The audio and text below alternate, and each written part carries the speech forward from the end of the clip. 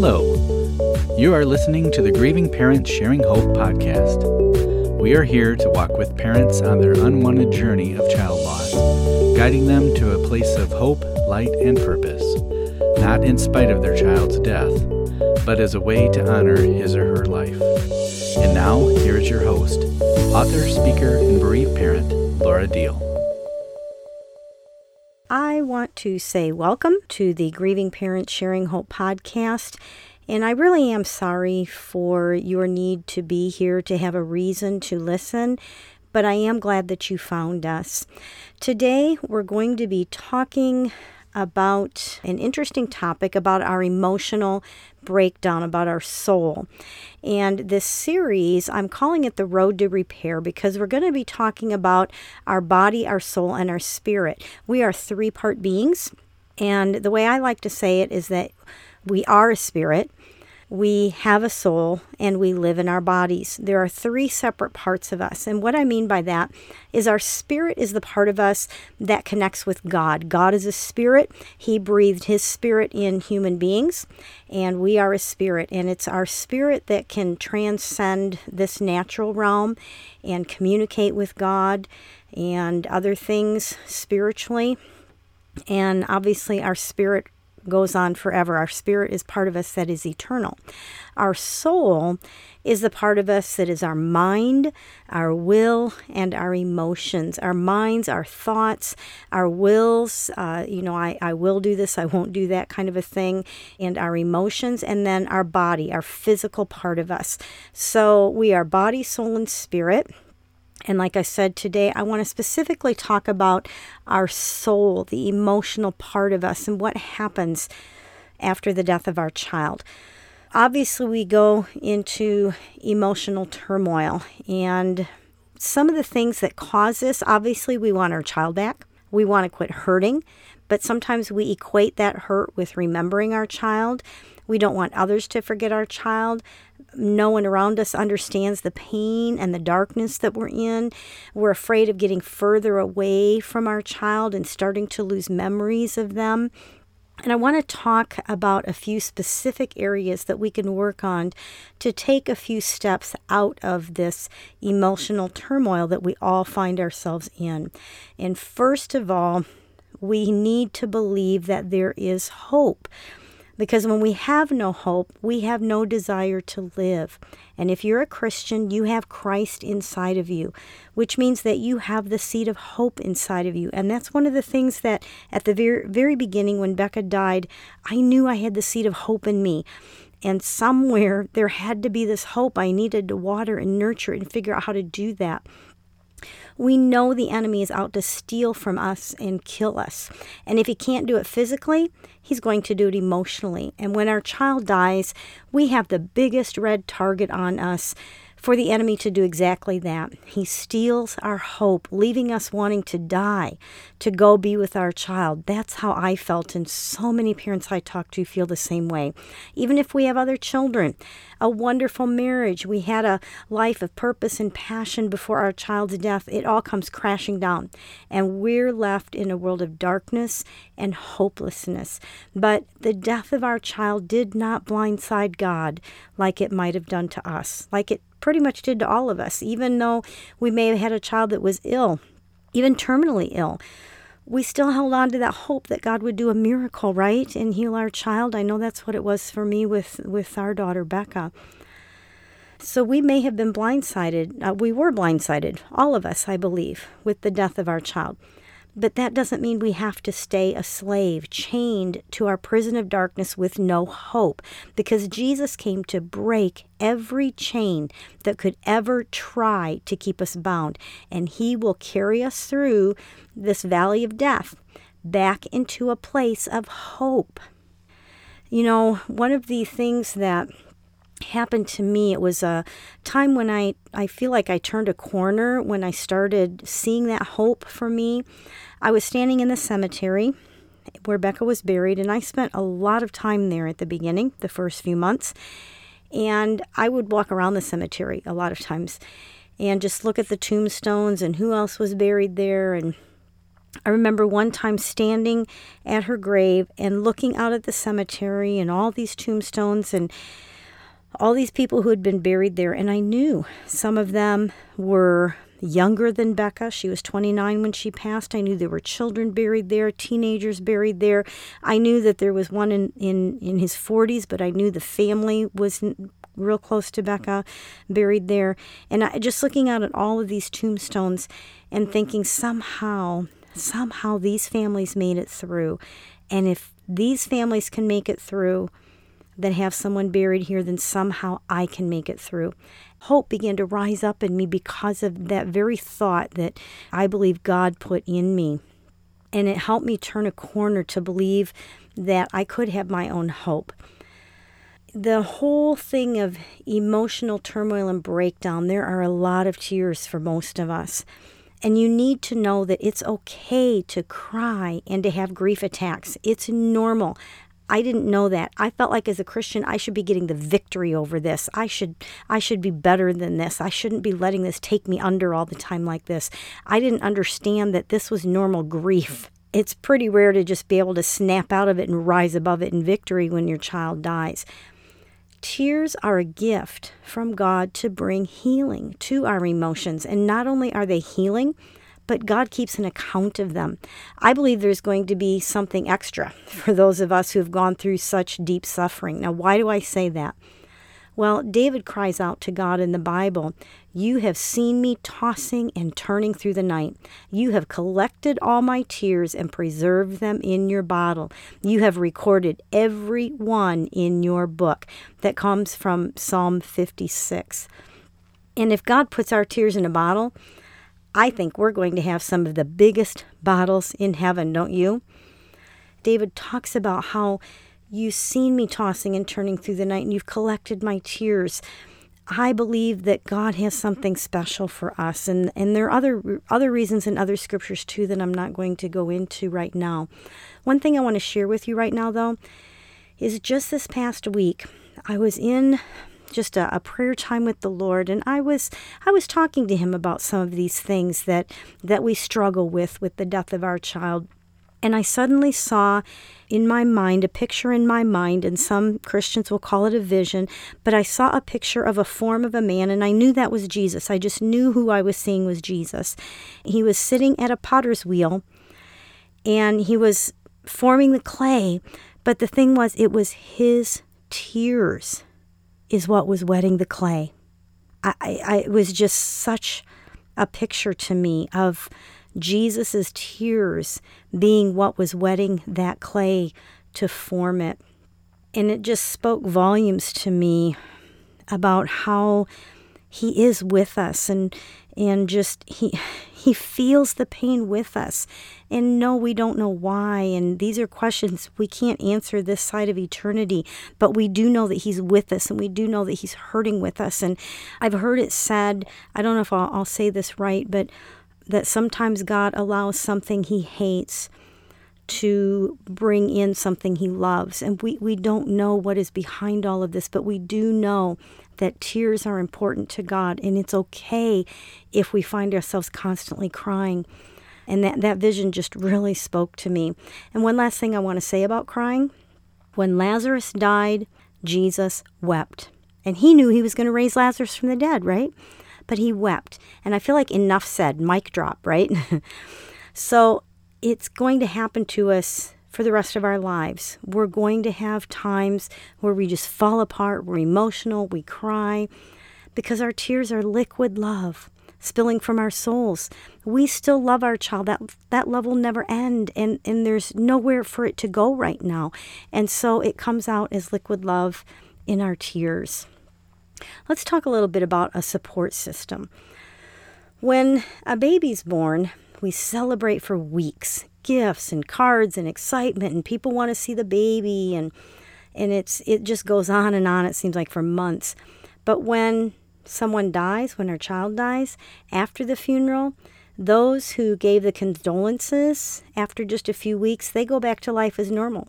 But most of us find ourselves very, very alone. It's so totally different than when a child comes into the world. we just feel very ignored and lost and alone. And I want to tell you, don't isolate yourself. Try not to purposely isolate yourself, because we all need one or two people who will let us be sad and who will not put us on a timetable for our grief. And if you don't have someone like that, I encourage you to pray them into your life. Now, I want to give a real quick warning. Misery loves company. And you're not going to get better if you hang out with those who are in the same pit of darkness and want to stay there. I know when Becca first died, I had a hard time. I didn't know anyone who'd lost a child, and as I tried to read books or connect to, I was finding like Facebook books or pages sometimes, and it just seemed so dark, and it just seemed like everybody was just, oh yeah, life will always be horrible, and it just sucked me under even more, and I don't want that to happen to you. We can choose to remain a victim. We do get to a point, at first that grief just overtakes us and that darkness is there and we can't find our way out, but after a while, and it takes months. When I say a while, I'm talking months, but some people weeks, but most of us months. But we get to a point where we do find ourselves starting to make choices. And we can choose, when we get to that point, to remain a victim and let being the parent of a child who's died become our identity. That's a choice we can make. And I remember when Becca first died, I would want to introduce myself. If I met somebody, it's like, hi, I'm Laura Deal. My daughter died. Because it is our identity. Our children are our identity. And I understand that. But we can't stay in that place. We need to choose not to be a victim of that. And we can tell when we've turned that corner and gone from the true grief, when we're not wanting to let that be our identity, when we don't have that as a thought behind who we are, and my child died. Some people go for counseling. And I know a lot of parents that I talk to say a lot of times it doesn't help. Some parents it does. But a lot of parents find that going to counseling isn't what helps them, because we don't need to be analyzed. We know what's wrong. We need comfort and hope from someone who has been where we are. And so for most grieving parents, the support groups for parents who have lost a child is what helps the most in this emotional turmoil. Now, I know a lot of times there's trauma behind it. There's PTSD, depending on the situation of your child. And I am not saying don't go for counseling, especially if you feel like you need it. But if you go and it just doesn't seem to be what you're looking for, I really encourage you to do everything you can to connect with other parents who've been right where you are, because a lot of times that's what moves us forward and helps us get out of that dark, dark pit that we find ourselves thrown into. There's this whole issue of fear, too, that causes this emotional turmoil in us. As a grieving parent, we have fears that we didn't have before. I sure did. I have a coloring book that I put together, one of the books I've done, and it has 42 words for grieving parents about the emotions that we go through. And it's there's a page to color and a journaling prompt, because they tell us all the time you should journal, it'll help you, and it does help you. But a lot of times we feel like, I don't know what I would write. So this book, it gives you a journaling prompt and a little something about that word in a scripture. But the point here is that I color in my own book. And the page on fear is the first page that I colored in this coloring book. And the journaling prompt says, my greatest fear is, and I wrote that I will lose another child. Because I feel like once you know you've lost one, you know it can happen to you, and you know it can happen again. And that's a fear that I fight a lot. We know that fear brings torment. And as parents grieving the earthly loss of our child, it's easy to feel the full weight of this torment. There's the fear of our child not being saved and being in heaven. That's a huge fear for a lot of parents, and I'm not going to talk about that here. But if you find episode 18 with Pastor Lynn Breeden, we specifically talk about I'm afraid my child's not in heaven. Listen, find that episode 18 and listen to it, please, if that is one of your fears that you struggle with. If we are afraid of something, it means that thing has more power over us than we do over it. So if we're afraid to face the pain of our grief and to work our way through it, our fear is going to continue to control us. And fear, we know, is not from God. God's perfect love casts out fear. And yes, His love is perfect. We'll talk about that in the episode about our spirit in this series that we're doing. And I've talked about it in previous episodes. So you can look around for where we've talked about God in our situation of the death of our child. We have to have a shift in how we see God. And we either fear that God isn't big enough, or we have faith that He is more than enough. I want to say that again. We either fear that God isn't big enough to get us through this, or we have faith that He is more than enough. And we need to make a shift from fear to faith. Well, how do we do that? Some parents are helped by the realization that their child isn't really gone permanently. They're gone from this earth, yes, but they're simply absent from us. To be absent here is to be present with the Lord, right? And so I know it's painful. I'm not discounting that at all. But sometimes it helps when we think about we will see them again. This is a temporary absent. I can either focus on my personal loss, that my child is permanently absent from this earth, or I can focus on the fact that my child is absent from this earth but present with the Lord, like I said. And even though the pain is intense, I will meet up with my child again in our eternal home, never to be separated again. Another thing that can be helpful with our fears is reading the book of Psalms in the Bible, like the scripture that I read about the tears in the bottle. Over and over again in the book of Psalms, the writer cries out for help from a very dark place of despair, and God responds by being a rock and a refuge and help in times of need. I know lately I have really been meditating in Psalm 143.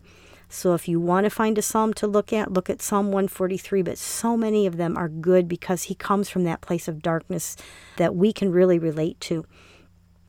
And I want to encourage you not to hide from your fears or pretend like they're not there.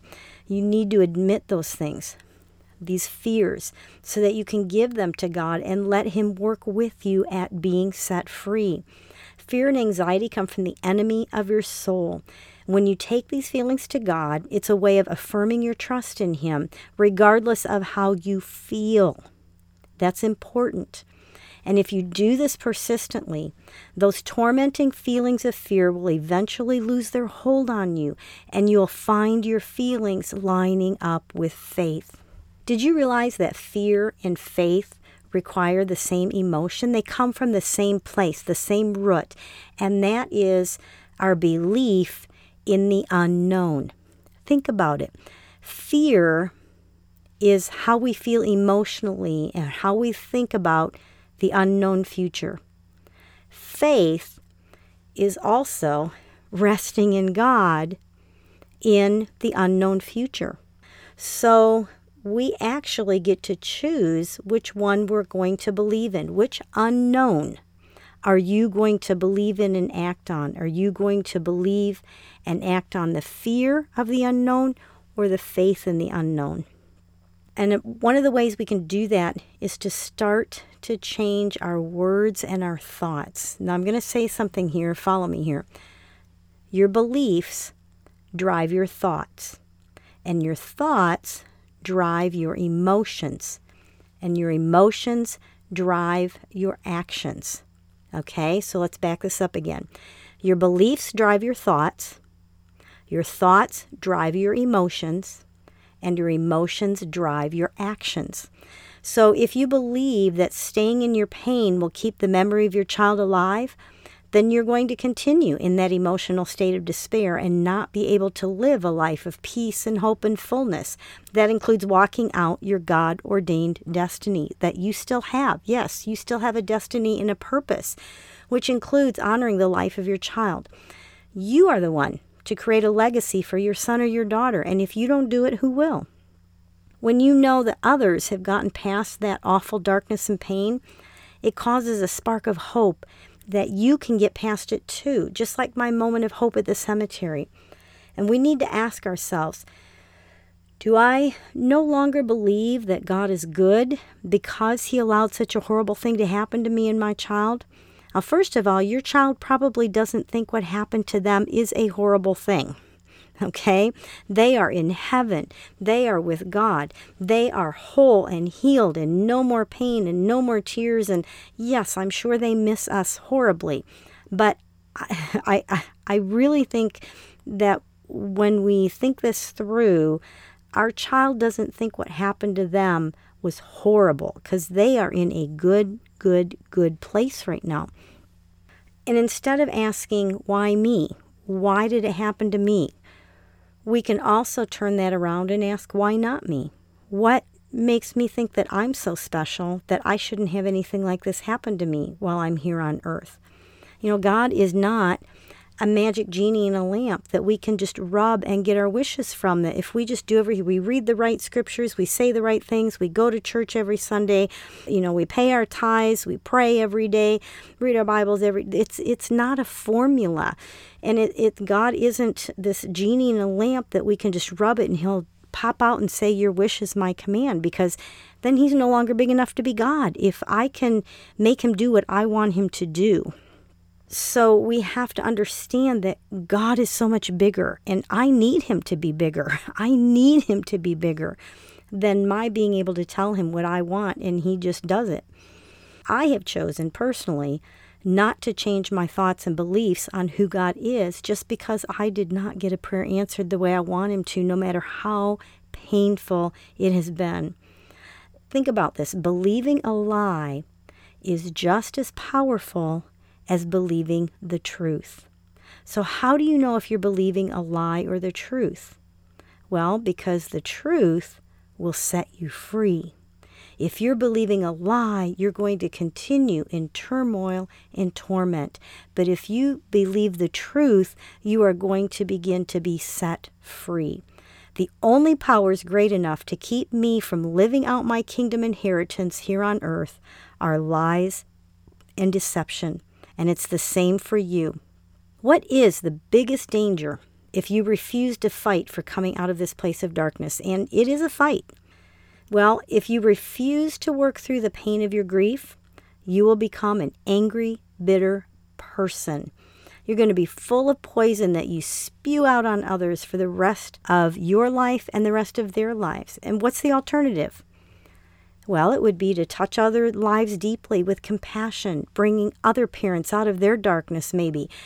Not just existing in a shell, not just holding on day to day trying to survive, but to get to the point of thriving again in every area of your life, emotionally, relationships, ministry, whatever is in your life to do. And this is not only going to affect you directly, but it will have a ripple effect, which is the legacy of love left for others, not of defeat with no purpose in life except waiting to die. See, it works both ways, leaving a legacy of bitterness that will ripple through others when you're gone and united with your child, or leaving a legacy of love that is going to be a representation of your child and a legacy for your child and affect those around you. So what can we do when we feel stuck in our deep grief and that intense pain and the darkness? When we want to just stop hurting so badly, but we don't want to lose the memory of our child. One of the best solutions that I have found is to find ways to honor the life of your child that helps others remember them and know that they are missed and still loved. Some of the specific things maybe that you can do in finding a way to honor your child, maybe something like having a yearly bowl-a-thon to raise money for a charitable cause, something that's related to the life of your child or maybe the way he or she died. Getting a big group of family and friends to go yearly to a major sporting event on a meaningful date or around that time, something that your child liked to do. Get a big group of you together and go do it. How about paying to have a park bench with his or her name on it at a local public garden or a trail? There are so many things you can do to honor the life of your child and to live in a loving legacy for them. We actually have a list of 10 ways that you can honor the life of your child, just some thoughts and ideas. If you're interested in that, there'll be a link to that in the show notes. Grief is a process we must work through. And yes, it causes so much emotional turmoil, but we don't have to stay in that place. And we're going to come in and out of that for the rest of our lives. But the more we walk in this, then the further apart that becomes and the less deep we go into that turmoil when it does hit us. And it is, like I said, it's a process, and it's something we have to work through, and it's something that we have to travel through before we can rise above it. Well, I hope this has helped in some way dealing with the emotional breakdown we have after the death of our child, and I pray that the seed of hope has been planted in your heart, if that's an area you're struggling with, to know that it is possible to live without the intense pain you're feeling right now. We often don't realize how much our physical health greatly affects our emotional well-being. We can feel like a hamster running on the wheel, trying but not getting anywhere because everything is so intertwined, our bodies and our souls and our spirits. My father-in-law has been known to say sometimes the most spiritual thing we can do is get some sleep, and I agree. On the next podcast, we're going to be talking about the physical breakdown and how we can get off of this wheel and take steps to build ourselves back up in that area of our lives, our bodies. So, I hope you join us next week. It is time for the birthday segment, and this week we don't have any birthdays to announce. So I thought it might be nice to let the song that usually plays in the background just kind of play through. And maybe you want to close your eyes and just listen to it, and I just hope and pray that it will bless you. First time I held you in my arms, I knew you were a treasure. My heart was overwhelmed with joy, my love it had no measure. I remember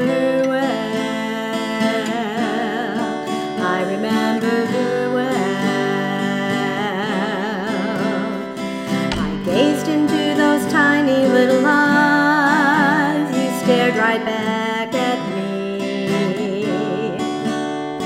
The precious love and bond we shared, I could already see. I remember well, I remember well, the day you came into my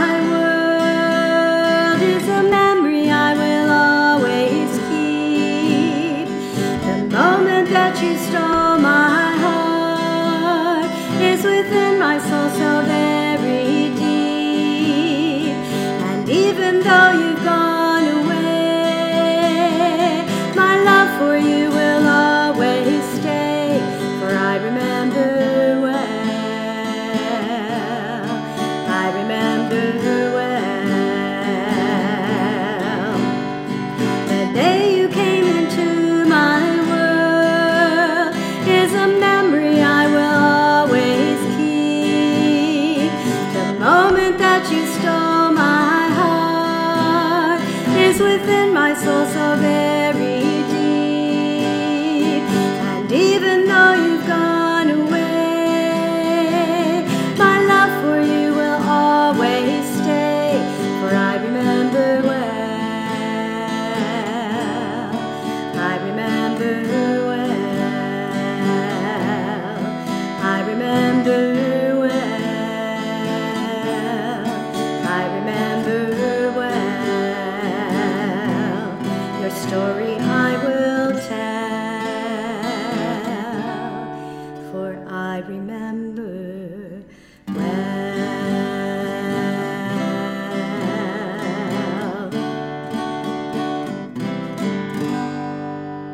If you would like me to announce the day that your child was born here on the podcast, the week of his or her birthday, just go to gpshope.org/birthdays and submit the information, and I would be honored to announce your child with the listeners. This will probably be the last time I'll be sharing about our October retreat. It's coming up quickly. It's for a very small group of parents in a beautiful log cabin setting in the Midwest. For more information on that, you can go to gpshope.org/retreat, or we'll have the link to that in the show notes. And please don't forget to rate the Grieving Parents Sharing Hope podcast. Give us a quick review, because the more reviews and ratings we have, the more it rises up to the top for other parents who are looking for this type of a podcast and something to hold on to, something to give them hope the way it's giving you hope. So please go ahead and hop over there and give us a review and a rating. Be sure to check the show notes for any of the links I have mentioned. They'll be there. All you have to do is go to gpshope.org and hit the podcast button, and this is episode 22. And last thing, I just want to make sure you remember to hold on. Pain eases. There is hope.